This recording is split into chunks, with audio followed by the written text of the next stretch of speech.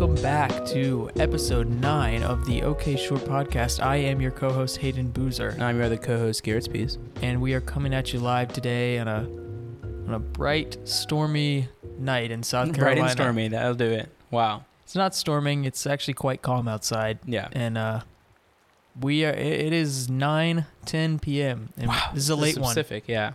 We're coming off off one of the off a late session in a while. Big recording day today. We recorded a lot of content for your viewing, for your listening pleasure. You're not Sure. going to view anything. You can just stare at the logo for the whole time you listen to it. You can stare at, If you want to view something, you transcribe it as you listen to it. yeah, do that. Yeah. Write us a letter with a transcription of our podcast. Yeah, we'll frame it. Anyway, today it's just me and Garrett and I, to be grammatically correct. We don't have a guest today. We had guests in our last few episodes, and that was a pretty interesting endeavor for us, having not tried that out yet. Hopefully it turned out well. Hopefully you enjoyed it, but we're back to just us two. Yes. And we thought today we'd tackle a film that is relevant because it just came out. Yeah, the past 2 months, I would say. Yeah, which is Tick, Tick, Boom. On Netflix original film. Yeah, starring Andrew Garfield. The musical with Andrew Garfield. A biopic about Jonathan Larson. The famous musical writer of Rent. Have you ever heard of Rent? Not until I watched this movie. You know, I saw this movie last night with Rachel after you left. Saw it again with her. Oh, you watched it a second time? Yeah. So I'm extra fresh on it, but because she actually knew Rent. Oh, she knew when Rent. We started the movie, and then it said how Jonathan Larson, creator of Rent or whatever. Right. She knows Rent. Apparently, it's that's a bigger musical for musical theater people. Yeah, I'm sure I'm pretty removed. I mean, I didn't do musical theater musicals at all. I saw Lion King off Broadway, which was amazing. I highly recommend you go see Lion King live. I've seen Wicked. Yeah, have you seen it in person? Yes. My mom loves Wicked. Wicked's really good. Wicked's the only one I've seen. That's a good one. Yeah. My girlfriend's huge into Broadway, though. I've seen Lion King off Broadway. I saw Matilda. Matilda's great. Great. The movie is good too. Oh my god. Never seen that. Like the not Roald Dahl film, book, but the film is really good. I'm just this was an interesting one for me because I'm typically just not a musical guy. Yeah, that's what you said. Yeah. They just don't appeal to me. It's not. Do you ever watch Hamilton? Yeah, I've seen Hamilton. I thought Hamilton was good. But I don't know. That's different than. That's a lot different. I think.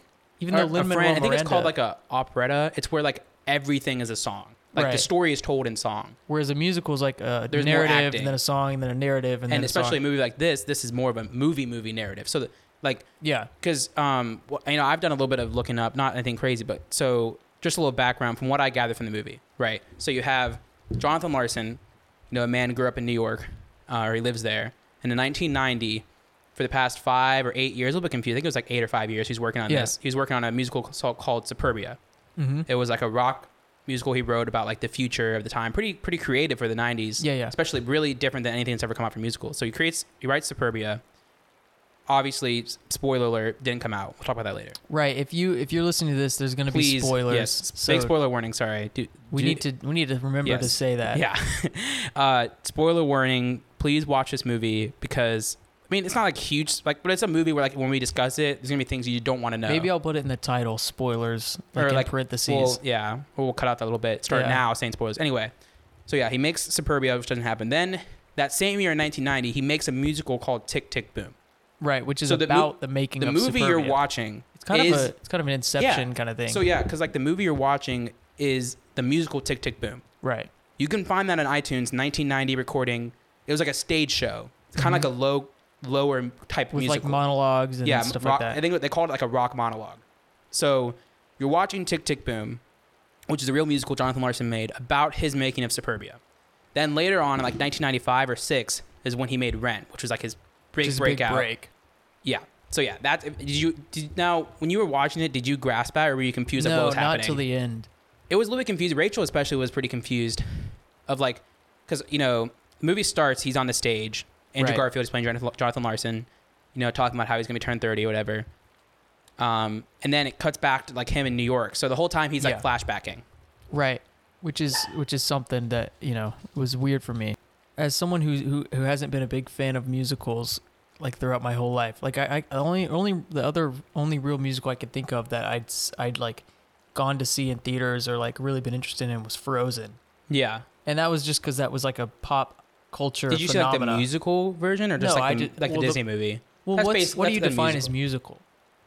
Because a musical is like a cinematic version. Like I would say in live is like Broadway. Broadway, yeah. Because like musical is like like musical theater. Yeah, musical theater is like the hardcore version. That's like when our school does like that's like live, like or Guys and Dolls, whatever it's called, like those things. A musical can be anything from like, like West Side Story, but either the Broadway version of West Side Story or the one that just came out with Ansel Elgort. I'm referring to musical as a movie that has music in it. Musical films. Musical films. Frozen would count. I haven't been a fan. A lot of Disney movies are musical. Musical theater and Broadway I can get behind because I like seeing it live, but I've just never been a big fan of the film version because it's like I'd rather just watch a movie with no music or I'd rather just listen to the music. Like I feel like. So an interesting question for you then is like when you saw Hamilton, obviously. Or I assume it was the Disney Plus one. Yeah, the live So one. what did you think? That was a recording of a live show. So it's like a little hybrid. But I was still watching the performers live. So do you like that though, Hamilton? Yeah. The way Hamilton was done? So do you think there's a market for, or they should do it more in the future where they live record shows like that? Because like for Hamilton, that was recorded back in like 2016, maybe a little bit earlier. Right.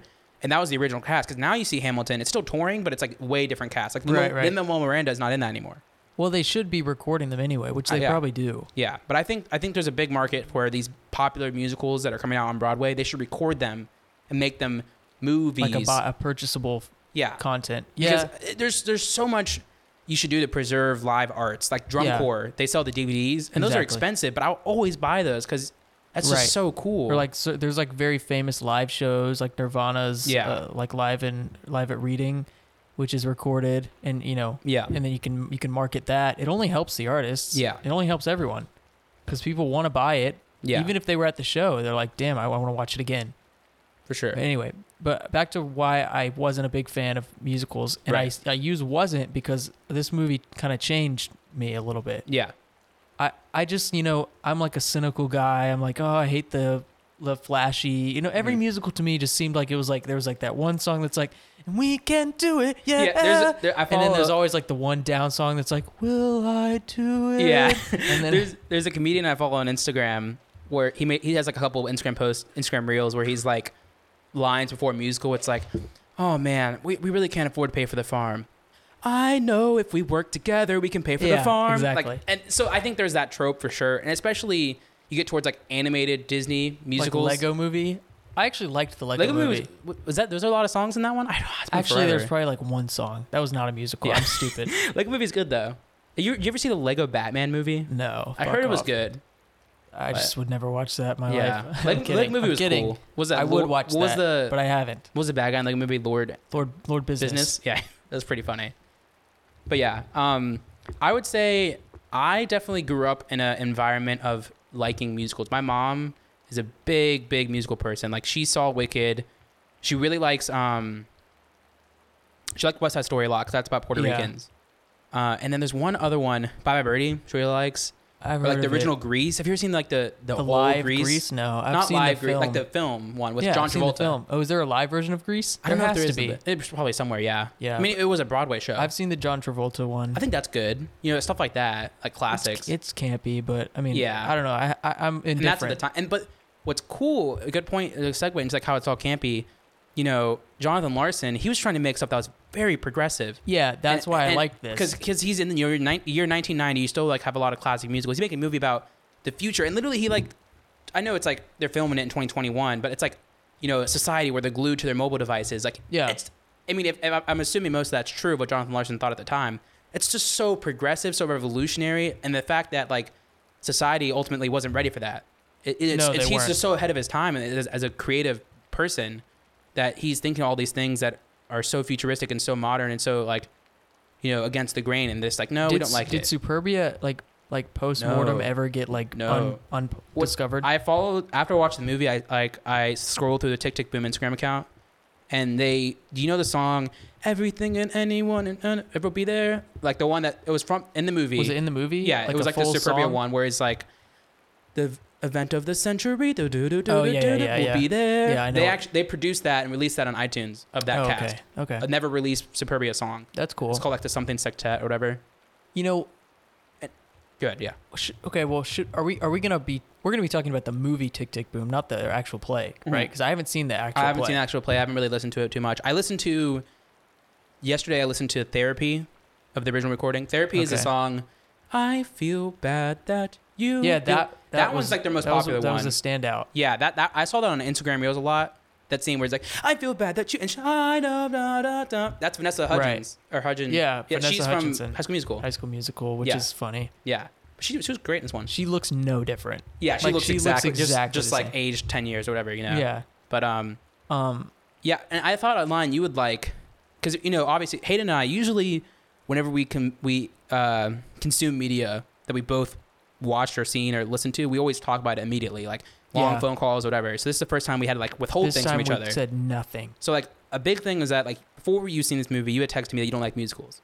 Now, so I was while I was watching the movie, I was always thinking of it like, is he gonna like this? I was like, is he gonna like it? You know, I was looking for things that you might like. Yeah. So one thing that always stood out to me both times I watched it, that I thought you would really like, was skipping ahead a little bit, and we'll go over most scenes because I think there's a lot of good ones to talk about. But like the scene where Michael, who you know who Michael is, right? Right. Michael and Jonathan are talking about how Jonathan just got rejected for Superbia. Right. And how he's like, you know, creators in the world, they churn out these uncreative musicals, $1 million things every single time, blah, blah, blah. I thought that scene, I thought you would really like it because you make music. Yeah. And so I think you recognize a lot of like how hard it is for a smaller artist trying to make progressive things. I was going to get to that. I was going to make a profound statement about that. Okay. But we can save that for later. The main reason that I enjoyed this musical film more than other musical films that I've seen is because the narrative was really priority strong. One, and the music was priority two. Because there's a lot of songs from Tick, Tick, Boom, the musical, that they just didn't do. Right. Because it was a narrative where they could put a song, they did. They didn't force it, though. And my usually my problem with musicals is the music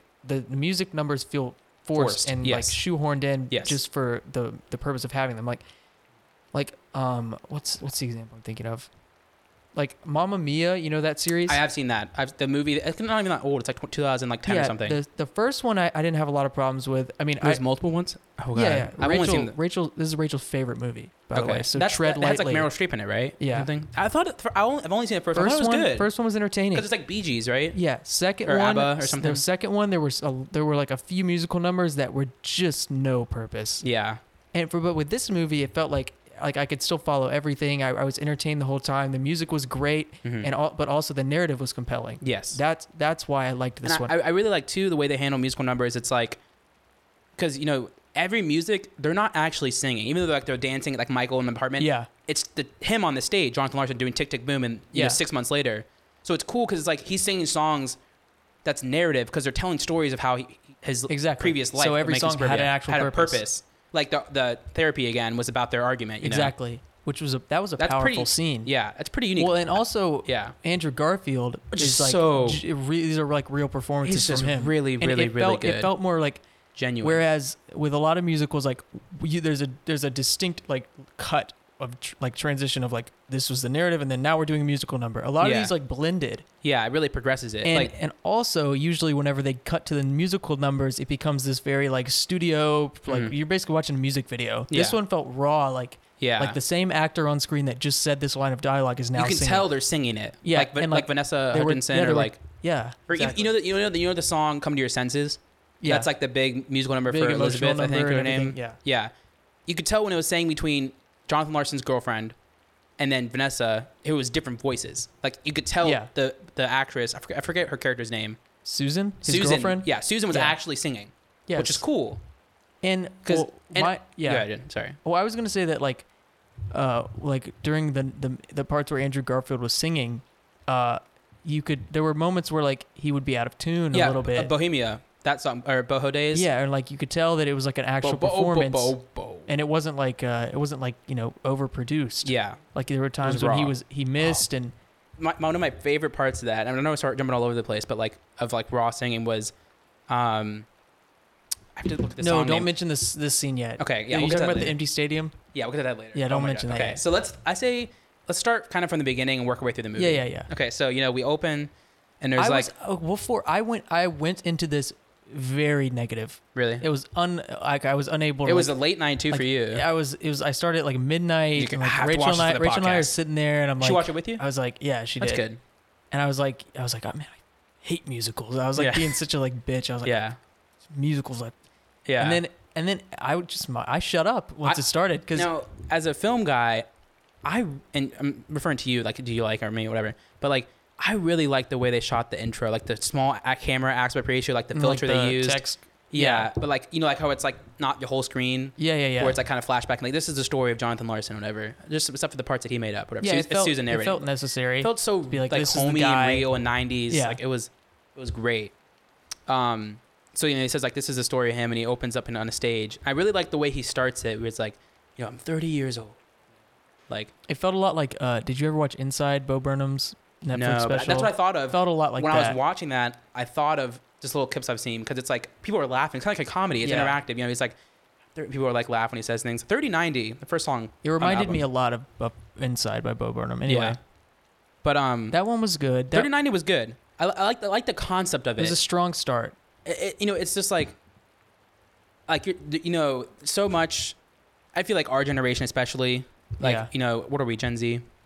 We're very much at the point where like there's a lot more people are in touch with their emotions and thoughts and anxiety about normal life. But like, you know, he's singing, some people screaming "Happy Birthday," I just want to go up and cry or whatever. Like, that's not represented enough in media. Of like, people don't like their birthdays. No, like sometimes people singing you "Happy Birthday" is a negative thing. Yeah, because he's turning 30.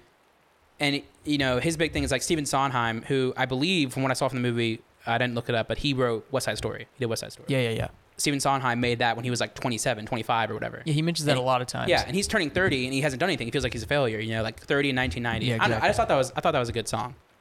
Yeah, that one was strong because the content was good. Yeah, and it was upbeat to start off, yet it was about like a depressing subject matter. I always like that juxtaposition. Like when like Van Halen Jump, it's about like suicide, but it's so upbeat. And like a big point in all these movies, besides Andrew Garfield's vocals, which I think are really good. Yeah, that was the first thing that shocked me. Because I even asked Rachel, I was like, is Andrew Garfield actually singing? Stop the clock. Like, really, just I didn't know if he was actually singing. He's pretty sure he took voice lessons for this movie. Like, he was pretty good. Yeah. But besides his voice, though, the whole movie, the piano keyboard work is amazing. Yeah, my other question is that him actually playing piano? I don't know. I didn't look it up. Because I don't think I ever saw a shot of his hands moving with his face in it. So they might have like had a hand double, which is okay. Yeah, it's not. But I mean, like the content, though, like the the piano score was amazing in all the songs. Yeah, it was really good. One of the things about this movie that I thought was done phenomenally well was the insight into the creative process. Yes. Because a lot of movies where it's like about a creative person, you don't get to see the struggles and the complete like wall. It's been like 2 years he's trying to write this song. He can't write one song. Stephen Sondheim told him the most important song musical, he has to write it. He just can't write it. They really harp on the fact that like he can't make this one song, and like it really gives you perspective of like how hard it is just to make one song. Yeah, especially when you're writing for like musical, like a choir of people, and you have to write out each part on staff and instruments, piano, guitar, drums, and musicals are like 24 songs or something. They're super long, 2-hour affair of music. And speaking of, and we'll just jump to this real quick because there's a little point we can make. Like, you know, you're talking about how long it took 2 years to write this song. He spent 5 or 8, I don't remember. I think it was 8. He spent 8 years writing this musical, Superbia, just for it to say, I can't wait to see what you do next, you know? Yeah, that's like the climax of the movie, basically, when they decline him. Because like the first 2 acts of the film are leading up to that workshop. The workshop, yeah. And when I was watching the movie, I had to like do laundry during that movie. So like every 30, like an hour, I was getting walk away and stuff. But so I always was pretty conscious of the runtime. But like the workshop happens, like middle of the workshop, there's still like 30 minutes up. I'm like, what? Yeah, I thought that too. I was like, why is it? I thought it would be the workshop to be over. I was expecting him to get it. Yeah, because I didn't know that he goes through the whole hero's journey before that. Like he has the emotional conversation with Susan, and like he goes through the part when he has to like push aside everything else in his life to make it. And then you'd expect, like, in what's conventional in Hollywood is like the hero goes through all these struggles and then they get to the moment and they get it. Yeah. But what was interesting about this film is he just doesn't get it. And it's not even like, it's not even they highlight it that much. Like it's literally that simple. Like she just calls him. She's like, I want to see what you do next. Look what you do next. Yeah. And the movie, and that's just it. Yeah. And I think that was genius because it's like, it's something that Hollywood is afraid to show. I feel like Hollywood always has to have like and this is a real story. This isn't like they're making up a narrative. Like we're gonna have a twist at the end. Like this is what actually happened to Jonathan Larson. Yeah, and I wasn't. I mean, I guess if you know about his life, you expect it. But I didn't know anything because I didn't know about Superbia. I didn't know about Rent. I didn't know about anything. Yeah, I didn't know anything. So yeah, back to somewhat of a plot recap. So he had 3090 get to his life.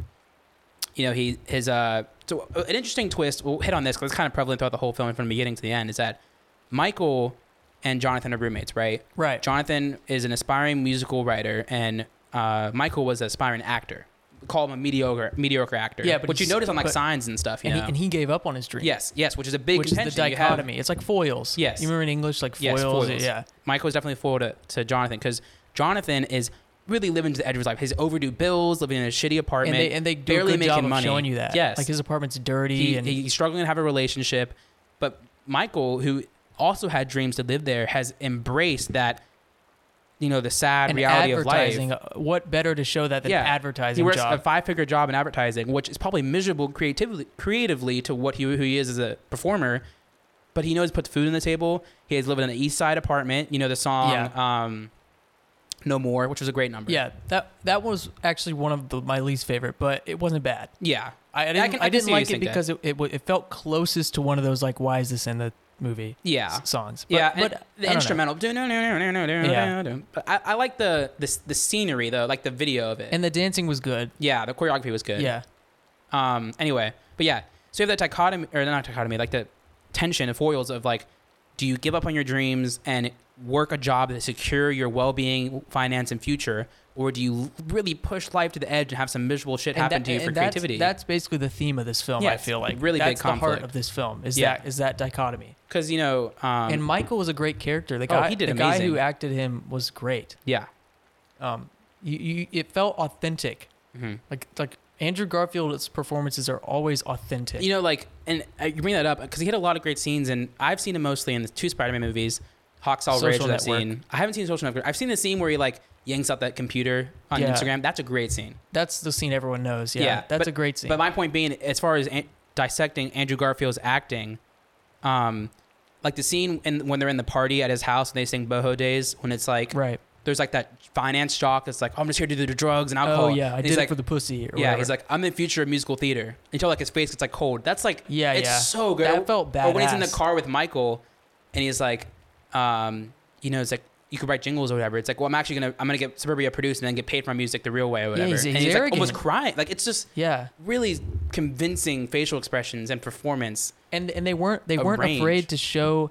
It reminded me a lot of Whiplash. Yes. Where like Miles Teller's character is like the pursuit of his dream is unstoppable. Goes above all. Yeah. It felt a lot like that, where like he's like he chooses that over his girlfriend, and like this and Whiplash both do a great job of showing that like harsh reality of like, if you want it, that's all that you have. That's all you have to focus on. Yeah. And like, everything gets pushed to the side. Yeah, every single thing. Yeah. So you have, Michael's introduced, Susan introduced. They go to the diner. Right, the diner scenes were good. All the diner scenes were great. It reminded me of Subway when that guy's like, so what does he say? He's like, oh, no wonder you work a fast food job or whatever. Okay, yeah. Let's while we're talking about the diner, because that's early in the film, let's go ahead and talk about Sunday, because I feel like it's pretty by itself. So another reason why I was looking in scenes in this movie that you would like, Sunday was that whole scene before the musical started to the end is great because you and I both worked fast food service jobs. Yeah, like, I understood it. The guy who was like Cayman with the C or whatever. Oh yeah. That was just like, it was so perfect. Accurate. It's so. He's like, it's not accurate. A math problem. Oh my god. And it's just like in the film for the narrative, Jonathan, his friend's in the hospital. He's losing contact with Michael. He's like, why am I still here? Like one of the cops in this thing. Don't consider the fact they're editing on Sunday. Like they do this at lyrics. Subway too. Garrett and I both worked at Subway all throughout high school, and it's like listen to me. Anyone who's listening to this, please, right freaking now, respect fast food workers. If you go into a fast food restaurant Sunday morning and the workers give you no reason to have an attitude with them, just don't start. I don't care if you're having a bad day. Just put on a nice face please. For that 10-minute interaction. Not enough to deal with your. It's just you don't understand. I don't care what your job is. You're making 7 figures. It's just your life for that little moment. Just give those workers just a smile. Yeah. And respect, because you just don't. Okay. All day. So just the beginning of that scene is great. You have the guy who's talking. You have like his boss who's like, get these damn eggs out or whatever. Yeah. You have like someone who stood up in the girls' bathroom. Or the editing was good too. Really good. Or like it's like, can I get some vodka in this? We just got a new job. Woo. Yeah. Now, before we get to the song, the lyrics, which I think is really important, Rachel noticed this, and I read this in the Instagram post and comment sections and all this stuff. So I don't know if you noticed in that scene, almost everyone who's in that number are really famous musical people. Are you serious? Yes. So like, the two girls who were just talking about like, I got a new job.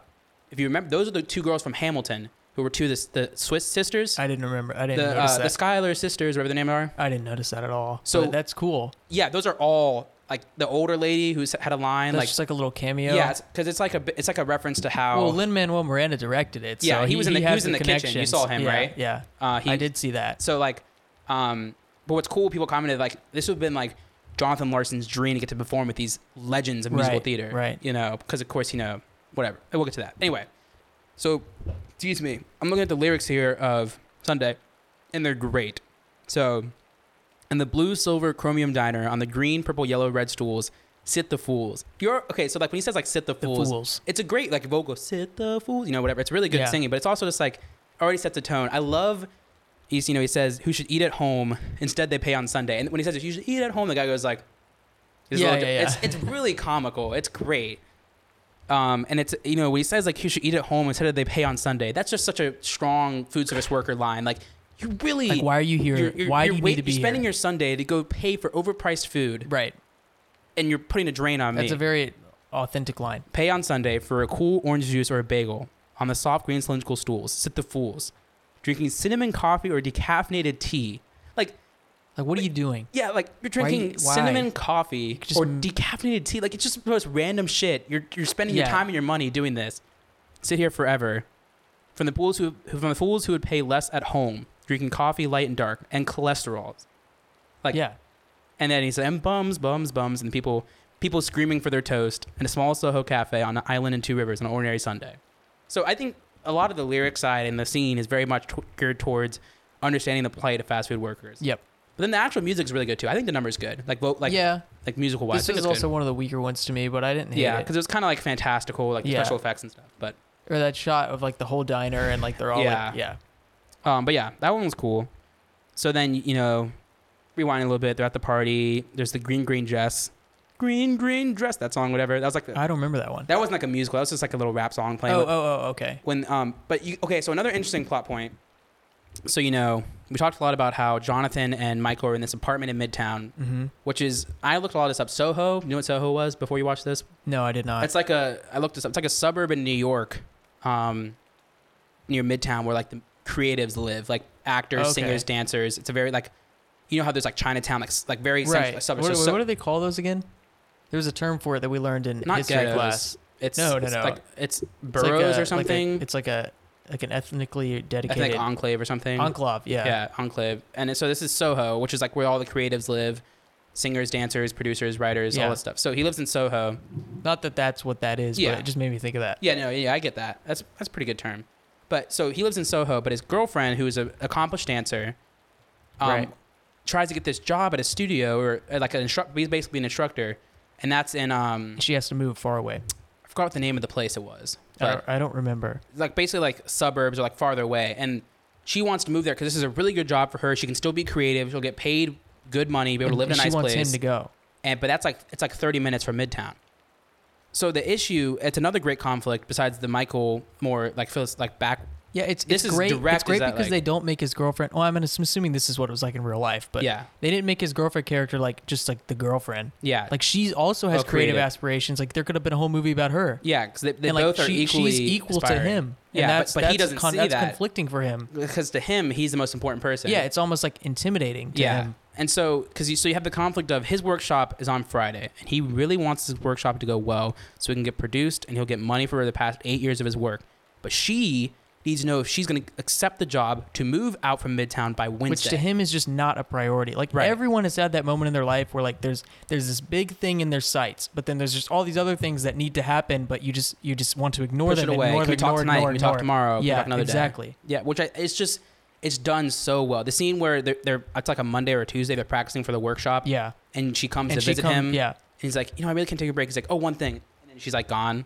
Well, and another detail I noticed with that scene that was really great is like once she's gone, he doesn't care. He's just as happy as he ever was. Because like it just goes to show how little he cares. Very similar to the Whiplash when he broke up with his girlfriend. And he's like happy, and and it zooms in on that close up, and he's smiling because he knows he can get back to his work. Yeah. Or like the scene, the emotional. Should we go ahead and talk about this or wait? We can wait a little bit. The argument, and she's like, "Oh, you're just gonna make this into a song," and that's totally what he's doing. Like, it shows him tapping on her shoulder. We can talk about that scene. So that was one of the best scenes. That is acting incredible. That's regarded probably as like that is, from what I've seen on Instagram, one of the most popular scenes in this movie, the song "Therapy" and the scene. So what's great, because it's intercut. Yeah, it's what's great about that is that I wrote this. I took a little bit of notes, not a lot during the movie, but a little because I was mostly watching. But so let's talk about the fight scene first, not the song. So the fight scene was realistic. It's very authentic. It was emotional, but it was not like cheesy. But the things they were saying is real. It's how that would actually go down. Yeah, he's like, I do care about you, but like I'm you're 1,000 miles away. Actually, I'm right here. Or like, I have this workshop coming up. I've admittally said that in arguments with significant others. Like, like you feel so far away. I'm like, no, I'm right here. It's just like when you're in a heated debate like that, you just say rational thinking is it's hard to come by. But it gets prioritized by emotion. Yeah. So it's really great fighting. She's saying great things like, you're still gonna be broke. You're still getting this. What happens if it doesn't get produced or whatever? And that hurts him. Yeah. And it just goes to show she's not thinking about how what she's saying could hurt him. He's not thinking about how what he's saying could hurt her. That's shooting, how arguments go. Yeah. It's just the actual acting and the words they say to each other is great. And that's Lin-Manuel Miranda's strengths as a director. Yes. This is his first movie he directed. This is his first directorial debut. Yes. And those are his strengths. It felt very real. He knows how real things in life happen. Yes. And he's not playing it up and all this, which even though we're in a very theatrical, grandiose movie, the relationships feel really grounded. Yes. That was phenomenal. There are some weaknesses that I'll point out, but that's a good strength that he has. Back to this scene. Now let's talk about the song. So I believe it starts with the argument. So what's cool about this is that, obviously like the song on iTunes is just a normal song. It's not all these cuts, But so you have back on the stage show of Tick, Tick, Boom, he's singing this song. And you can tell when he's doing it, he's like smiling and laughing. His facial expressions are so over-exaggerated, and it's like... Because he's writing the song, 6 months later, the same year, 1990, but like looking back on these things. But he's like, it's so like comical almost. Like, just like the honky tonk, like... And it's guitar and it's being intercut with this like serious so argument. It's just so good. So the first verse, or Jonathan Larson, Andrew Garfield's part, is I feel bad that you feel bad about me feeling bad about you feeling bad about what I said, about what you said, about me not being able to share a feeling. Which is obviously like, they're trying to emphasize the confusing aspect of... It's great because in a way, or it's very like, tongue in cheek. Yeah, it's true what he's saying, that he feels bad. If you take a second to look at it, it's true. But also it's really musically favorable, articulate. I feel bad that you feel bad. It feels very like child song, like children's song-ish. Yeah, so it fits the song. And then about me not being able to share a feeling, that's just like true. Because he's a creative going through his thing, he just can't share his feelings. And he also just doesn't know how to express it to her. Yeah. Like how important it is to him. So in the movie, Tick, Tick, Boom, we saw, sings that first part where I just stopped. Right. Feeling. Cuts back to the argument time. Yeah. Where then Susan talks. This scene was done very well. Credits to the editor. Yeah. So Susan talks, and then it cuts back to Vanessa singing, if I thought that what you thought was that I hadn't thought about sharing my thoughts, then my reaction to your reaction would have been more revealing. Yeah. Another confusing... But strong statement. Authentic line, yeah. So that happens, still kind of slower tempo, cuts back to more arguing, great thing said. Then it cuts back, starts picking up. Every time they do one of these lines, more instruments add in, and the tempo goes up. So then Jonathan Larson cuts in. I was afraid that you'd be afraid if I told you that I was afraid of intimacy, which is like, it's true. It's a very profound statement wrapped in a children's blanket. Like very playful song. Yeah. And in a way, I hadn't thought about that until we're just talking. When he's like really big smiling, like tongue out. Yes, like, they're making it like almost like a... But it's because it's such a serious topic conveyed in a tongue-in-cheek kind of way. Yeah, that juxtaposition. So not only he says not sharing his feelings, he is a troubled time sharing his feelings as a creative, but he's also afraid of intimacy. He's afraid of, I'm going to move in with this woman. I might marry her. I might, my dreams could die. Like, yeah, exactly. So, which is such a real statement. People being afraid of intimacy, going to that next level when you're in a relationship for so long. And then he continues on as it's picking up, and as the tempo increases in the song, the argument also gets more intense. Yeah, really well. Perfect so he says, parallel editing. If you don't have a problem with my problem, maybe the problem's simply codependency. Like if you're not a problem with codependency is an issue. More arguing. Now this part of the song's cool because before it was just they're taking turns. Now it's when they both come in, it felt very big, like very overwhelming. Yes. Like this part of the song's about halfway through. Now they're taking turns each line, so it's Yes, I know that now you know that I didn't know that you didn't know, each person, that when I said no, I meant yes, I know. And that now I knew that you knew that I knew you adored me.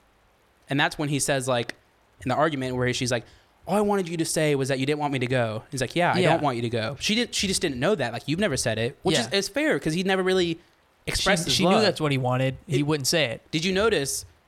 I noticed a lot my second time viewing because I didn't know this number is obviously after.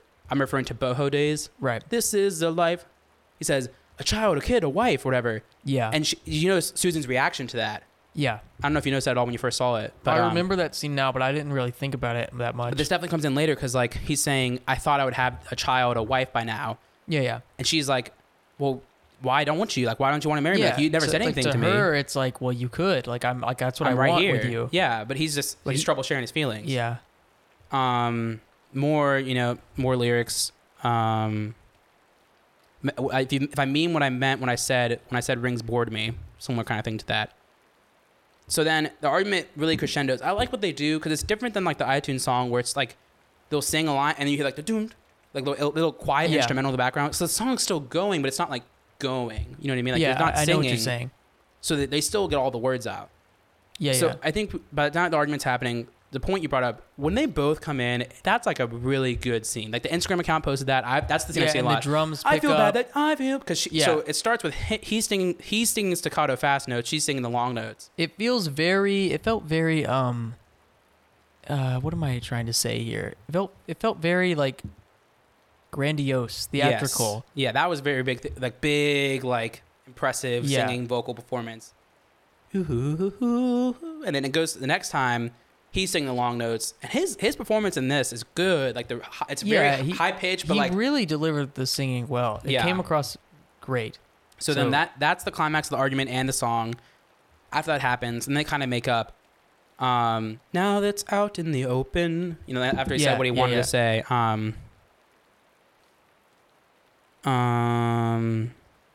so like because like now I got off my chest. So that's when they make up. They're hugging. He's like, oh yeah, you know what, I'm sorry. They basically make up. Like, you think the argument's done. And while they're hugging, two rational people. Jonathan starts tapping, like fingering piano notes on her back. That's when it's like really apparent how little. That sets her off. Which it should have. I mean, because that's like, she picked up on the fact that like, oh, he really doesn't give a shit about me. Because he's always thinking about is that, how can I make this into a song? Which he did, in a way. This is a song he made. And that's like, that just shows you how much his work's consumed him. And she sees it and she gets pissed about it and leaves. And rightfully so. And he makes a bad attempt to be like, wait, but even he knows that like, what am I doing? Like, she's not. Mm-hmm. And that's really the last we see of her in the film. Like, besides that's her last like important scene. The musical number, which she's not really there. It's just him imagining her. Which normally in a film, like, you have the moment where like they make up. They make up and they're like, oh, you're back, and that just never happens. Even even towards the end of the movie when she gives him like the musical notes book. Yeah, they don't really make up. No, because she's with another guy. Because then Tick Tick Boom, at the end in the movie, the end of it when Judy Stage show, she still has a reserved seat for her. She's not there. Yeah, she's with a new guy, which is very real. Yeah, like it's not like they're gonna like have another shot with each other, and that's just. It's 4 a.m. We have therapy tomorrow. It's too late to screw. So let's just get some rest. Yep, that's a good way to end that song. Yeah, so I think overall that's probably one of the strongest scenes in the movie, musically and creatively. Yeah, that was the standout number for me. Back to an earlier point I want to touch on. So we kind of talked about, there's a scene where Michael gets the apartment, and we talked about a little bit of the Michael conflict. Talked definitely about most all of the Susan conflict. Another thing I want to bring up is that it was very apparent, and a lot of things probably pretty obvious. They really try to get you to notice it. The HIV subplot? Yes, HIV subplot. Yeah. So what was his friend's name? Do you remember? Like Tyler? I was just about to ask that. The one that goes to the hospital? Yeah. Yeah, his character wasn't that significant to the film. Mm-hmm. He was basically just there to show you, like, this is a threat. Yeah, because it starts off, first they say, like, how's your T-cell count? They don't even say HIV. They say, oh, you're looking good. The little hint there. And then when he's watching the news, he says, if needle drug users and homosexual men to stop their activity, then we would have no more HIV cases. Yeah, which is just such an ignorant statement. Naive thing to say. It very obviously pushed, but I think that's probably it looks pretty real recording. I feel like that was real. Maybe. Yeah, I wouldn't disbelieve it. Yeah, that was a politician during the time, because this is kind of like, in Forrest Gump, the 90s are like a time whenever people were much more closed-minded than now.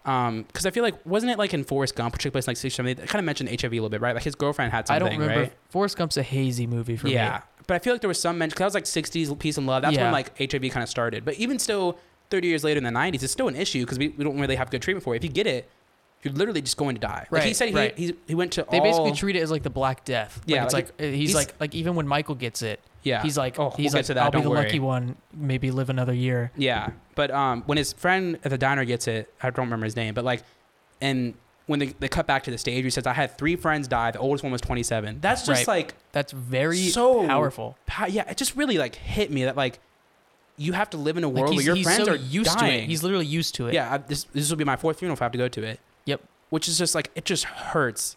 And so it makes it worse, you know, so now you have the subplot of HIV, which is like shown in posters and... Yeah, I was going to mention that newspaper article. Yeah, news articles, posters, like when he goes to visit Michael and stuff, or talks with Michael. It was handled very well. Yes. It wasn't over glamorized. It was exactly what it real, was. That people are dying. Yeah. And there's nothing you can do about it. No way to stop it. And so when your friend, you know, in the hospital, but so he has you have the subplot of his music, you have the main plot of his musical, right? The subplots of HIV, Susan, and Michael, and that all kind of ties into Sunday, you know, right? Where he has all these different things. That's kind of what we touched on earlier. But those are the main subplots. So you know, did you make notes?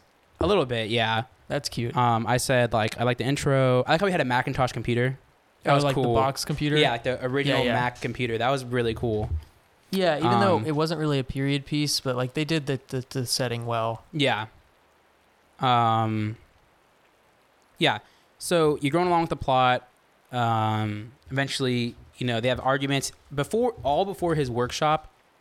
He kind of pushes away all of his people. Susan gets pushed away. Everybody. He doesn't even make his friend's funeral. Couldn't make it because he was working. Right? Am I right? His friend didn't die. No, the one that was in the hospital. He was good. but he couldn't go see him that time. Yeah, that's what I'm thinking about. He didn't die though. He was at the end. Or at least of the movie. They didn't show him dying. Yeah, maybe he died after the movie. But so all these things are happening. You know, a good plot is that when he starts dress rehearsals for his musical on Monday, is that he can't afford musicians. Because he wrote this piece as all the singers. Oh, yeah. He had a drummer, a synth player, like a guitar, I think, and a drummer. Right. And all the guy said was that, well, I can get you a musician. He's like, okay, then why do we do the songs? Why do get him out in 30 minutes? That was a good scene when he's in the diner, and he asked him, like... Because that guy's, like, basically, like he doesn't want to stop his dreams, but he's just like, we can't afford this. Yeah. And he's like, you're going to figure it out. And then he goes to the focus group to make the money. Yeah. When they're at the diner, he's talking with, like, not his agent, but, like, the middleman kind of guy. Yeah. He's like, do you write the song yet? And it's like, no, it's been 2 years. And I have the flashback of when he was at the workshop, like the focus group, like the workshop club, like where Stephen Sondheim was there. Yeah. That was a good scene. That was a great scene. Yeah, Sondheim was kind of like that, like, it was so funny because the one guy was like, guy. oh, you know, all these songs suck. And someone's like, well, actually, I liked it. Like, and he's that's like, exactly that's what I said. I was saying in a different way. We're saying the same thing in different ways. That was comical. That was funny. Yeah. But so you have that scene kind of build up to that, how his agent's ignoring him. He has to build the song. So yeah, he says like, hey, it's $100 for a musician. And he makes a good point. You're a $500,000 company.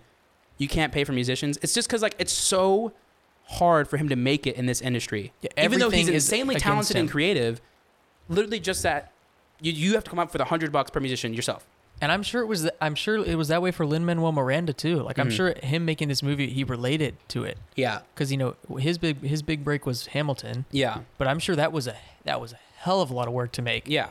And now you're making a feature film, directing a feature film. Yeah, with like a status as a acclaimed musical theater guy. Now you're making a film. To be good. You're adapting a really famous musical person, their musical. That's gotta be hard to do. But he did it extremely well. Yes, of course. Andrew Garfield, great choice. Yes, really. I think he really deserved that actor nomination. Just like acting and singing and really convincing this part. He might get it. He might get it. I hope so. I would want him to get it. Does he have an Oscar? He's been nominated before for Best Actor. Social Network, he had a nom, right? Oh, maybe. He's been nominated for one actor before. I don't know what movie it was. Maybe Social Network? Maybe Hacksaw. I feel like it was Hacksaw. Hacksaw was great. But I don't think he won it. Yeah, I don't think he's won anything. But I hope he wins. But yeah. And so like how he has all those books they show in the beginning. He just has to sell those for $50. And he's like, you're going to sell for 5 times the price? And it's like $50 is all I can do. Like, yeah. Everything's against him, but not in a corny way, like in a realistic way. A lot of movies, I feel like, make the main character's hero's journey really difficult for unnecessary reasons, but that's pretty realistic, everything he had to go through. Yeah, I mean, it all felt very realistic. Like, yeah. And then, like, we'll get to the climax now, which is, like, we touched on it, but, like, the moment when he has the workshop. And it's like he's not. I didn't know that he wasn't in it. Like for the whole movie up to this point, I was like, oh, he's writing and he'll also be a performer. No, he's writing it for other people, which makes it like scarier because he just has to sit there. So eventually, he asked Vanessa Hudgens' character like, "Can you sight read?" That gave me like, because as someone who's like, I mean, we've both had to like sight read stuff. It's like that's not easy. No, and, like the day of the workshop, and he gives it to her. A little bit of background to that scene before we get into that climax was that like the build up to that song. So he just had an argument with Susan. He gets away. He sits down. He's finally having creativity to write the song. Power bill goes out. His power goes out. That scene, I forgot about that. That's great. That like, phone call is so he's trying to keep it together, real. And he's like, it's just so real. His power comes off. He calls the guy. It's like, what the hell? Why didn't you call me? What you saw earlier, Michael's like, hey, you need to pay that bill, you know? Yeah. And he had the overdue status, which was good film editing.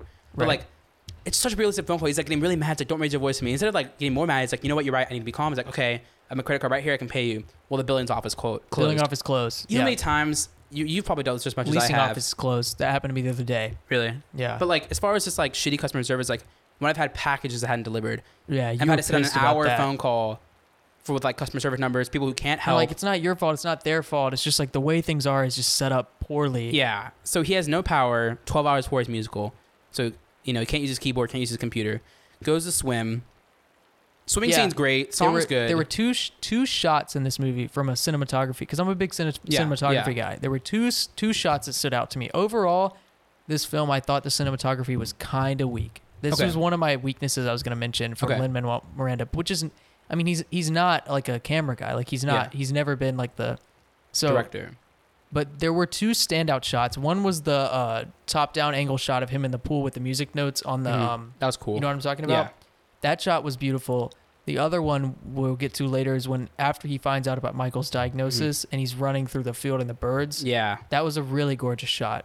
But overall, like I mean, not that it really took away from the movie, but it was pretty just much like camera on the camera action. Work was very like in the background. Yeah, like, it wasn't. Feel like there could have been some the background. Some more artistic choices with the camera, like because they definitely had their focus on other things. Yeah. Anyway, but this is a good point. The swimming scene. It's interesting that number he sings. He almost like cheats on Susan. Right. He sees that girl looks very similar to Susan. He's thinking about a million things. He's swimming. A good scene. And then eventually he just stops. Almost like he's drowning. He just stops. And he like looks in the magazine a few times with like the bikini models. The nude magazine or whatever. Yeah. But then he's swimming. He stops. All this stress, all this relationship issues, all these thoughts. Stops, floats in the water, thinks of his song. Yep. Which is it's a pretty cool way to have creativity. That's how it can happen. You're in a very intense situation in your life, and all of a sudden, I thought of it now. For 2 years he tried, but you never know when it's going to happen. You know? Exactly. And so he rushes home, writes the song. Now we're back to the climax scene. So he gets there. He doesn't know what time it starts. That's great. They hear the ticking. He freaks out. He's like, "Why is no one here? Why is no one here?" It's like not even 9 yet. It doesn't start till 10. Yeah, I'm glad they added that. Realistic. It's just a little detail. You've woken up and you think it's later than it is and stuff. And he's like, "Thank God." I'm sure they like. Because that's when he gives her the music. So I guess she had like an hour to prepare. But that's not enough time. No way. For a number like that. And she nails it. Yeah. Yeah. So the workshop starts happening. It starts out okay. No one's really acting too crazy about it. While he's giving the presentation, Sondheim walks in. Yeah. That's great. That's that's kind of like a Whiplash thing with like Fletcher. Fletcher walks in. Yeah. Anyway. So then the music's happening, going fine. Then it gets to her big number, which is I think it's a pretty good song. Yeah, I liked it. I wasn't too invested in the musical, but it's like objectively good. But I was like, yeah, it's a good song. Yeah, I didn't care too much for it, but it was cool. But the audience definitely did. Everyone went crazy about it. The rest of it goes good. Then what I really like what they did, and I don't know if it's intentional or not, is that they show the musical not really ending. They don't show the aftermath immediately after, like people shaking his hand. He's in an apartment and he's waiting for a phone call because he had to do that whole number. And then get up, back up, and be like, thanks for listening. And then he just went home, and then he probably would have to wait 2 hours for a phone call. You know how stressful that has to be. And she calls him, and then and she gives, and at first she's like, it was great, honey. I've been getting calls all day. And as a viewer of the film, you're like, oh, so he got it. I got it. And she drops the line. And it was like enthusiastic, happy way, and they can't wait to see what you do next. And like that just like. And just to him, and he's just like, Andrew Garfield delivered that facial expression so well. Perfectly. Like he's like, what do you mean what next? Did you just say? What about Superbia? Oh, I always said it's about spaceships and aliens. Like that's not what it's about. Because she's just so ignorant. She doesn't get it. She's like kind of like a bad angle character. To her, he's just another client. Yeah. But she has a real moment where she puts it off speakerphones like, "Hey, listen, kid. You're great. Yeah. You're talented, but this is how the business works. The next one. Start the next one, and the next one, and the next one until it gets stuck. And that's just like He went through eight years of hell. Freaking years. And and then, you know, he's like, you can't do another 8 years of writing something. It just took so much. So, Yep. I want to mention one scene, and then we'll get to the important part. Okay. One real quick scene I want to do, because it kind of pays it. It was like the focus group scene. What do you think about that? I thought that scene was great. I thought it was really good. good. At first, they make you think like he's gonna be this like jokester clown He shows up and late, like he's screw like- it up. Yeah. But then he like starts giving him great advice. It's a great scene in multiple ways, because like it's very comedic. Like the actor Yeah. the actor who plays one of the guy in that group besides him, Oh, I think yeah. he's a comedian. Yeah. Or he's like a comedy actor. He was just clueless. He was really like- funny. But it's so he was like a representative. sunset. It's so representative of like stereotypes of like you have Yeah. the businesswoman who's like overly cheery. You have stupid folks or people. They're and just like he's like 2 hours of this. And that was Yeah. that was the first movie. You know, that was the first point I noticed in that movie where in the flashback scenes there was an aside. It wasn't the stage Jonathan talking to you. Oh, really? Because he's sitting there in the stage focus group and he leans back and he's like, 2 hours of this? It's not the one on the stage saying that. It's like him. So that's like a film aspect. It's not really That like was cool. reality. But then, you know, they're saying all these things, and then he starts playing along because he's just naturally a creative person. He's just like looking over a sunset, the heartbeat of And they America, get so and they're just like excited about- freaking out. Like, look at the brain on yeah, you. because he's just like making decent statements, probably better than the average person He's for sure. like, I could get used to this. Yeah, or- I could get used to this. You know, I can make this money. I could give away like getting paid for my creative thoughts. Why not? Then it hits a great delivery by the businesswoman. Like, well, you know, you have hair loss and you could get like toxic shock syndrome and all that stuff. It's like he is getting taken advantage of his creative and nice, happy thoughts to trick people to buy products that hurt them. Yeah. And that just goes against everything morally he's about. And so then It's like the soulless corporate America they try to represent. You know? And so then he derails the whole Yeah, thing. I forgot what he said. What was the The product? substitute. Substitute. Yeah. What's offensive about that? Chub, like Well, because what was the product for again? it was like a oil-free, like fat cooking substitute or something. Yeah. So it was just. I guess it was just like. Stupid name. Yeah. But then he talks to Michael and they have the little fight scene. Like, why would you say that? And then he storms off. In that scene, he tries to tell him. Because he talks about like time left. And you have to think about it. Like Michael knows that He's known for days. like he's gonna be dead. He knew before the workshop, but and he didn't Andrew's tell sitting him. here tearing into him. Mm-hmm. And And, then and it's for a that's moment when they're the film walking makes, down Main Street. For a moment, the film makes Jonathan the bad guy. Yeah, he's a dick. Because he's like, because Michael's like, it really puts it into perspective. Because Michael's like, you know, I was like you, and like, and this is talking about, like, this the is my sidewalk life. scene or this is the- my living, and you're or the affecting business scene? the sidewalk fight. Yeah, sidewalk like yeah. It's like I put my neck out for you. I did this for you. This is Mhm. my ass that's on the line, and Mhm. you know you're screwing me up. You know, I respect your dream and everything, but this is my life, and you're messing with me. Yeah. And for a moment, you're like, oh shit, you know, like. And then Jonathan or Michael has a great line of like, well, you're not saving the rainforest either, or whatever. It's like that's what the world need more Right. art. You know, Yeah. it's like it does need And more art. that was yeah. that was a stab at him. start Like, stabbing they're each both other. being rude to each other. Yeah, and then they break away. At that point, what I noticed definitely the second time is that time was mentioned a little bit during that argument. Mhm. Because during that argument, which is before the reveal, Michael knows he has AIDS. He's kind of trying to tell him. Yeah, he hints at it. But Jonathan's too angry about something that he just doesn't get to tell him. He didn't pick up on it. Which he tells him later. You try to tell him. Now let's get into a very meaty part, which was like the The hardest empty hitting stadium? part was the reveal to the stadium. Let's start with the reveal in the business Yeah. office first. So when I was watching this, he's like, I don't have time left. I'm already 30. I can't do another 5 years. And like when he Is says, this when he goes into his office? yeah, he's on the phone call. Like when he says he's HIV, and maybe he gets a year. That like I'm gonna be honest. That point all the way to see him, I cried. I did not cry, I was by myself. but Like I think in a if dark I room. think if I was in a place in my life where that had affected me or someone near to me, I think it would have hit me harder. But Just since I'm in a privileged point of like I've never Yeah. had to deal with that, I did not cry. Just to the point of like, to me, it's like I as well have luckily not had to deal with something like that. But it's just like I'm pretty open to the fact that that's a possibility. Like I just put myself in my shoes. Like, what if my best friend just told me he has a year left to live?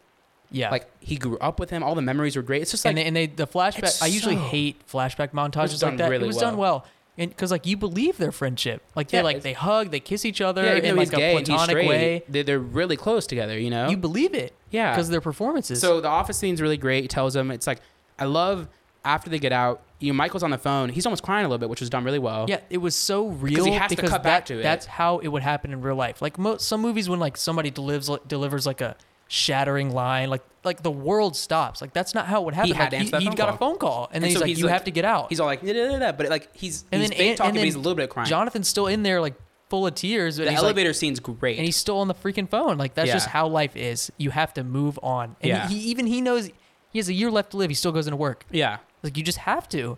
The elevator scene was really good just for a couple seconds when he was like, in the elevator, everyone's smiling, happening. He's got like the worst news. Everyone around him's like, oh yeah, just my business day. Oh, hi, how you doing? All that stuff. Yeah. So you transition to a little bit of the monologue on the stage to the singing and like. Then he's in the park at night. What word does he says? He says like, why? Or I think it's just called. Why go on? Is this real life? Is this real life? That was very cheesy. I didn't like that. I didn't like the shot where it's like Michael in the center of the camera, and he like that was cheesy. That took me out of it a little bit. Okay, yeah. How do you feel about that? That was fair. I think it's fine. But like besides that, excluding that, the next like 20 minutes are amazing. Yeah, just like Andrew Garfield's Oscar moment. Getting out of the elevator, just like run, and I just like he's on a stage. I just wanted to run. I just wanted to escape from it, and I believe him. He just ran. It reminds me of like in the movie I really liked that we watched at your house with the Where the Wild Things Are. Yeah, like we just ran away because like he's so much. He needs to go. Oh, he runs until the nighttime. His mom. Yeah. It's just so like believable that like you just need to get out of there. And that's when the bird shot happened. Yeah, that was really, he runs under the tunnel, all this stuff, and this like because not only did he just not get Superbia published, now his best friend is going to die. And so it's just like such a hard hitter. And then he gets to the stadium.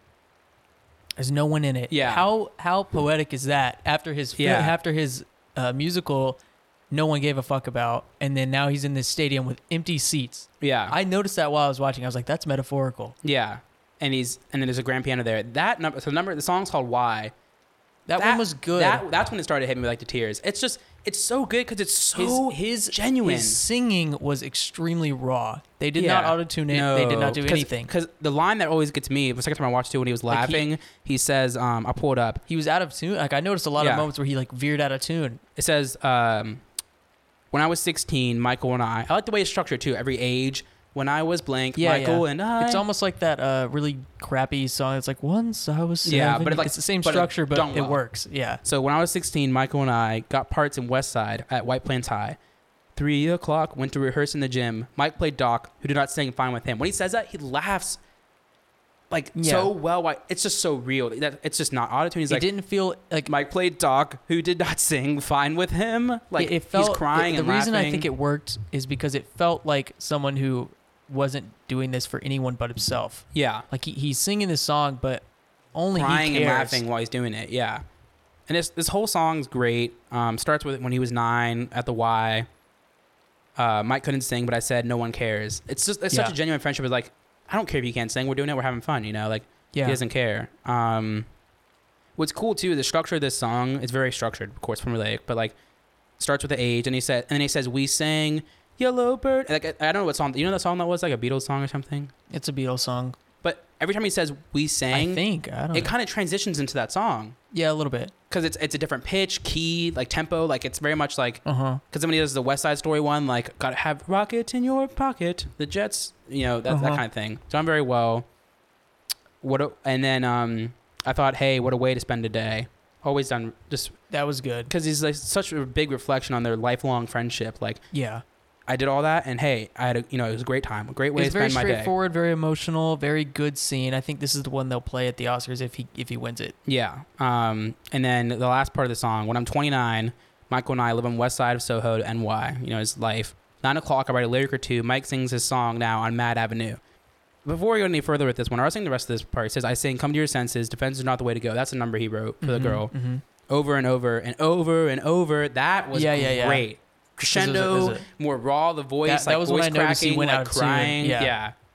Till I get it right when I emerge. Yeah. Wow. Piano playing, like he's slamming. He was slamming the keys. He was like a little bit of slob, like just when I emerge from B minor or A, you know. Yeah. So good. But what I find interesting about this song and this movie in general is that it almost seems like, I don't know if it's intentional or not, the way it happened, he almost had like a stronger relationship with his friend than Susan. I think they meant to show that. I think that's why they purposely showed the scenes like he kisses him on the forehead. Yeah. And then because like just Michael is such a big part of his life, a platonic friendship, living with him, inspiring your dreams together. Like it's almost like Susan's just like his love interest, his sexual like release. But I mean, it's not like he that, cares about her. But I either saw or but they heard. seem to make a point about the sexual thing. Like they have like that random makeout scene out of nowhere. Yeah. You know, that at first that felt out of place, but then now that you're saying this, I'm like, or like, why do we stay in love with someone who's just like, that's in the last song of the movie. Yeah. Like when he has the head on her shoulder and he like kind of smiling with like frowns or whatever. Yeah. But it's like such a strong friendship with Michael. It's just so interesting because like a really big part, and I thought about this a lot with friendship I've had or whatever, even like with you, not to get too emotional or anything, but like when he's like, go out to the beach and sit there and talk with Ray Ann. Mm-hmm. That's just such like a real thing. Like, we're staying at the same place on vacation. We sneak out and we just go there and talk. Do you? There's this guy on TikTok that does these like he just finds random strangers. Like usually it's older people, and he'll ask them like deep questions like who was your first love, and then he'll like it's like a little 2-minute montage of like this random person. Those are cute, yeah. And like there was one of this like old lady, and she was like, oh, his name was blah blah blah, and like he passed away so and so, and she was like, oh my God. She was like he would get home from work and bring sodas up to the bed, and we would talk till 4 a.m. And like they're like in their 30s at this point. It's just so like real. Those TikToks, that's something that would make me cry more than like a movie. Have you heard, Mac Miller, the rapper? I know him, yeah. Have you heard of the album Divine Feminine? No. There's the album Divine Feminine. Is that the one that has the spins? Because the only song I know by him is the spins. No, I don't think it has that song. But the last song on that album is called God is Fair, Sexy, Nasty. Okay. Which we should do this album because it's a really big push between sexual lust and emotional love. Really great album. Actually. Okay. But not to get too much into it, but like the last song on that album it does like a rap song with Kendrick, and then the outro is just good piano playing with a woman talking about her husband. Yeah. Who passed away. Noah showed me this. Shit like that just like gets me, man. Yeah. It's just so real, man. So like when you talk about his friendship, like you know how many times we've been on a phone call till late at night? Yeah. Or if you've had other friends, I've had other friends. Like just like, and the fact that you have this lifelong friend, years friend who's gonna die in a year. There's just and there's literally nothing you can do about it. No cure for HIV. It's not like he's like gonna go with like in a war or like he died from like the flu or like because it's not like it's short term, like he got hit by a car. It's just like you have a year or less. This is going to happen. And it's going to happen. You just have to deal with that. And you don't know when. And so after this amazing musical number, you notice how he says, I make a vow right here and now? That's different tense than before. Yeah. After his amazing musical number, he goes to his apartment and he says, hey, no matter what happens, I'm here. We'll work with it together. Yeah. And he says, like, you look like shit. Even though they both know that he's going to die, it's like, I'm just going to be here. Like, let's just pretend. And then, they hug. And then that was a great part. Yeah. That was probably the biggest, besides like the musical climax. I guess this is also pretty much because you had like Therapy, which was like a different tone climax. It was emotional in a different way. This is emotional in a different way because I think this movie does a great job of like, it handles a lot of subplots, but usually they all pretty much went pretty well. They all feel relevant. They all feel connected to the theme. And they all kind of except for maybe the diner one. The diner or his friend who goes to the hospital. No, that showed you that established the threat of AIDS. Yeah, that's true. So that was important. I mean, I guess we can bring up our dislikes of the film because I don't think it's a perfect film. Let me see if there's real quick though. I don't think there's anything else. As far as like the ending of the movie, the musical number I wasn't a huge fan of either, but it was good. It was as good as the other ones. Like Louder Than Words. Did you like how it ended with like the like wrap up like real life thing where they showed like that. I mean that's cool. A lot of biopics do that, but I think it's cool. And he has the final musical number, the song, and it's like a celebration of everything. And then he gets a phone call from Sondheim. It's like, hey, that was cool. It ended on a hope. Did you notice? I noticed the second time. The final number, which I think is Louder Than Words, the final number he sings. That's actually from the Tick Tick Boom soundtrack from the original. Yeah. A lot of the lyrics where it's like the boss is wrong as rain are things he had in a notebook. And he has that scene where he had it all laid out. Yes. Yeah. He had a flip book the whole movie where he would write down things, creativity things he would see in the street. And almost all those lyrics that you saw him write were used in that song, which is so cool. Yeah. It's really creative. But it ends and then it talks a little bit about, actor Jonathan Larson and how Rent came out, but he died of like an aneurysm, aortic aneurysm. He died at like 35, which is sad. Yeah, he died really young. 5 years. So he wrote Superbia, went nowhere. Yep. Then he made Tick Tick Boom, kind of talking about it in 1990. But then 5 years later was his big breakout. Another process was Rent, which is apparently, Rachel knows a little bit more about musicals. It's a pretty popular thing in the musical world. It made Rent, really big breakout hit. The night before the very first off-Broadway showing, he died. Never got to see it. So his creative mind was gone. How poetic is that? Yeah, his creative mind's gone. He doesn't get to make any more musicals, but the first one he made on is his work. Yeah, he lives on, and this I don't know how many years this tours. He usually tour for about 5 maybe years. Yeah. But like So his big standout work he made was a success, even though he wasn't alive to realize it, which is like really poetic and beautiful. It's just like what she said. Like you go on to the next, you go on to the next until then he got it, but he wasn't even alive to see it after. And it's like people wonder if he would have lived, how much more awesome, amazing musicals could he have made? Yeah, I mean, this is like Kurt Cobain. Yeah, like, exactly. The death of a young artist is sad. But that's most of the plot. Do you want to go? By the way, when are we going to get a Kurt Cobain dedicated movie, like a real Hollywood production? Yeah, that's true. I'm waiting for it. I don't know. It'll be difficult to conquer. It's such a suicide topic, but like just like such an important person. If they do it bad, it would really mess things up. Well, if you get the right person who actually cares about Kurt Cobain, I think that's what the difficulty is it's gonna be hard. Because you can tell Lin-Manuel Miranda actually cares. Like I'm sure Jonathan Larson was a big inspiration for him. Oh, for sure, definitely as a young new creative. But we can talk about what we didn't like. I mean, I don't know if you have anything. I'll go first because it'll probably be maybe a little bit less. I don't know because I really I thought this movie had some pacing issues. There was some pacing, especially the second time I watched it. Like the second act, like the transition, like first act to second act was dragged for me. Yeah. Like, any songs when like Johnny Can't Decide? Did you like that one? Hold on, let me think about that. Which one was that? It's kind of when he's struggling, like Johnny can't decide. Oh yeah, Johnny has no guide. Like yeah. He's talking about Susan and then Michael.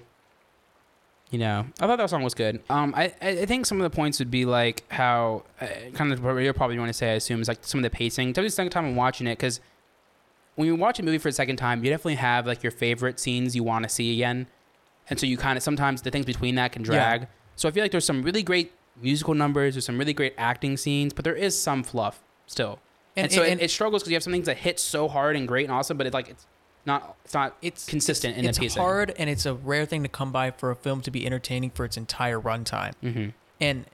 But you know, as critics, like we have to point these things out. Yeah, otherwise we're just basically saying this movie is flawless front to back, which few movies are. Which very few movies are, arguably none, because there's always subjectivity. Yeah. But I thought it suffered from some minor pacing. Some songs that weren't as good as others. Nothing horrible. Like I could easily watch this movie 3 or 4 times and be entertained. Yeah. But there was a good bit of filler fluff. Like the what was the number at the beginning where it was like it was cool, but like the number where they were playing it in the Boho Days. Yeah. This is the life, Yeah, that one. I liked it, but you know, it's like at the party, little stuff like that. It could have been cut. Yeah. Looking at through the playlist of songs, what do you think about like the rap part, Play Game? That's the play game. That felt kind of weird. But it was interesting because it was like, and Rachel noticed this when we were watching it. It's very much like 90s rap. It did like feel Biggie like Smalls, that, like the Dutch angle, the tilted angles, the outfits. And it reminded me of Do the Right Thing. In the credits, I don't know if it was in the credits or I saw it on Instagram, but like they showed Jonathan Larson actually with the hat on doing it. Yeah. Which that moments like that kind of pull me out a little bit. It's interesting commentary about the time, but it just felt like an intermission, like a pause. Like I was like, why is this? Yeah, he's on the way to the thing. It kind of is like a pause in a way. What song is this? Oh, no, Swimming is the one where he creates the songs when he's swimming. Come to Your Senses, real. Yeah, most of these other songs are. I mean, you notice real quick. A thing I think we should pull up at the very end of the movie when it's like the final number, Louder Than Words. Mm-hmm. You notice when like they show Susan. Just before the movie's about to end, when they showed the girl recording the camera, they showed real Jonathan Larson. You notice that? Well, it's still Andrew Garfield. I thought, yeah. They showed us like 5 seconds of real Jonathan Larson singing. Yeah. And then they cut back, which is cool. That was cool. But yeah, pacings, some songs better than others. There were some scenes that felt like filler. Overall, though, I think the movie has a clear focus on its theme, and I think it explores some pretty deep topics as far as like how daunting a creative project can be. Yeah, really big minded how difficult it is to break into an industry as somebody with no following or trying status. To do something that's so different than the mainstream. Trying to do something that you care so much about, but that no one else cares about. Because I mean, let's face it. You know, if you're trying to do anything creatively, nobody gives a shit about what you have to do or what you have to say until you make them give a shit. Yes. And that's the impossibility of it, and it really only takes the very few people who have that kind of dedication, like Jonathan Larson, to pull off something like that. And I think this movie shows that aspect of creativity in a very realistic, very raw, and very authentic way. And for that reason, I wasn't as distracted by the musical elements because I thought they really supported that. Mm-hmm. And as someone who's I mean, even like with our podcast, we're trying to do this in a way. Yeah, a creative outlet. But as someone who makes makes music, I make music by myself, and it feels impossible. And I don't think I could do what Jonathan Larson did. Mm-hmm. And so I connected to this movie in that way. Definitely. I think a broad observation was just like all the songs in the movie, like Jonathan Larson's lyric writing was great. Definitely from other musicals I've seen, this feels like the most unique because it's very realism. It was more personal in a way. Yeah, because his lyrics are just like about his life. Yeah, and they're relatable. Just like the things he says, like it's not like real like whatever. Like he says like fuck 3090. He just like says that, or like little things like the Sunday song. You know, like just the lyrics feel so real and this like, but really creative and quirky. Like when we wrote the song about sugar, and the diner like, sugar, what up? And he's like, this is a thing I do where I like just write a song about something. It just shows he's such a lyricist as far as like just how creative he can be with just like everyday words and songs. I don't know. Exactly. It's kind of hard to, you get what I'm trying to say? It's kind of it's abstract concept, but like just the way he writes songs, so creative, so interesting. Should we do a rating system? Okay, so I know we've done albums and movies before. We only did one movie, and it was The Room, and I feel like I don't want to give that a rating. So starting now, this was our first review. Yeah, so I feel like we need to give a rating. Asking you, do you want to do ratings? That sets it up like it's a review. Are we reviewing we things? Basically or are we review, just analysis, discussion. So it's essentially, if you want to boil it down to one thing, it's a review. So do you want, so like we didn't do it for like OK Computer and Pure Guava.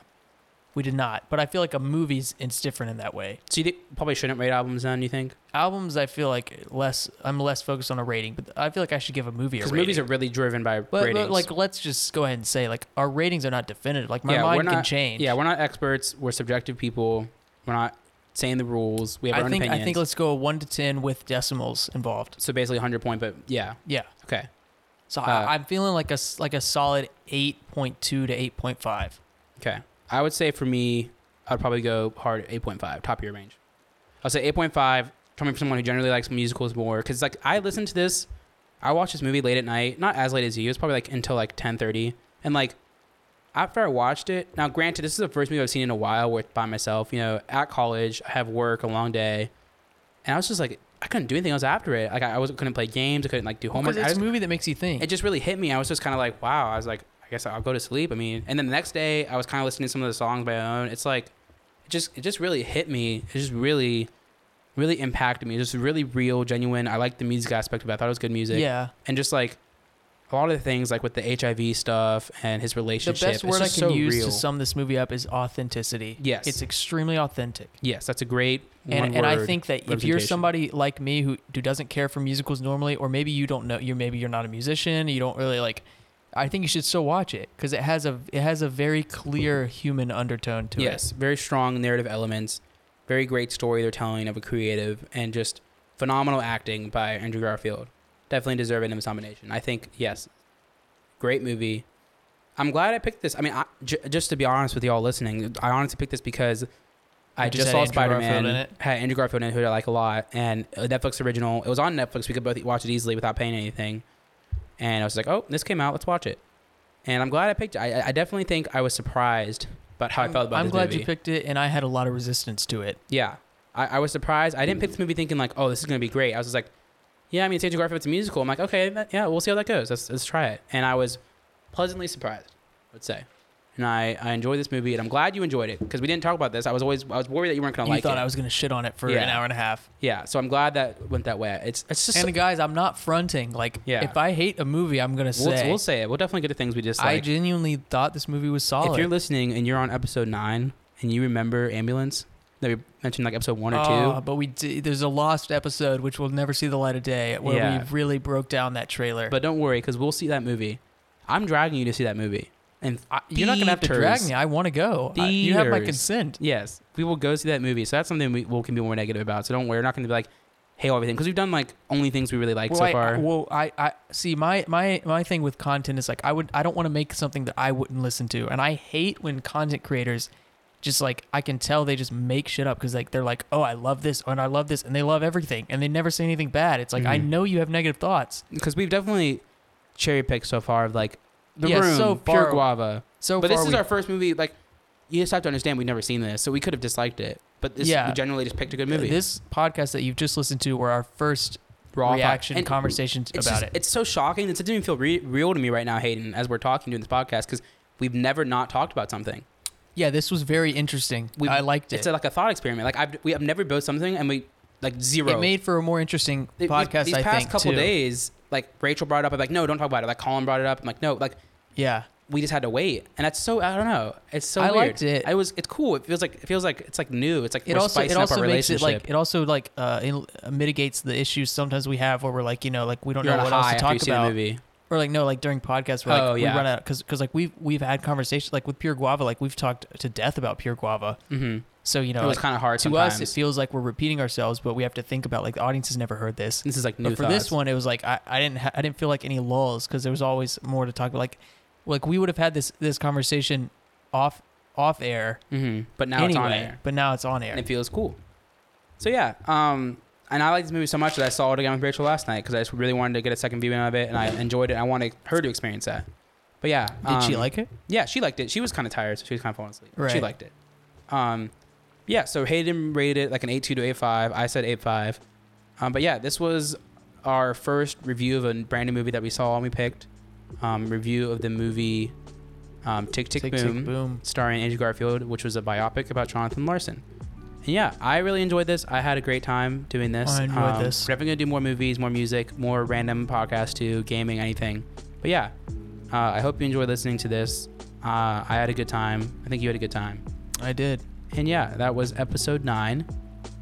Watch this movie. If you listen to this without watching it, I question your care for spoilers. Yeah, because there were spoilers. Because it's a pretty movie, pretty strict movie. I would hope you didn't listen to it without watching it, or else why the hell would you be listening? Because it's a movie that definitely will suffer from being spoiled. Because there's a lot of, not twist, but like reveals and... I mean, unless you're just watching it for the music part. But anyway, yeah. That was episode 9. I think we're good now. Yeah, that was episode 9.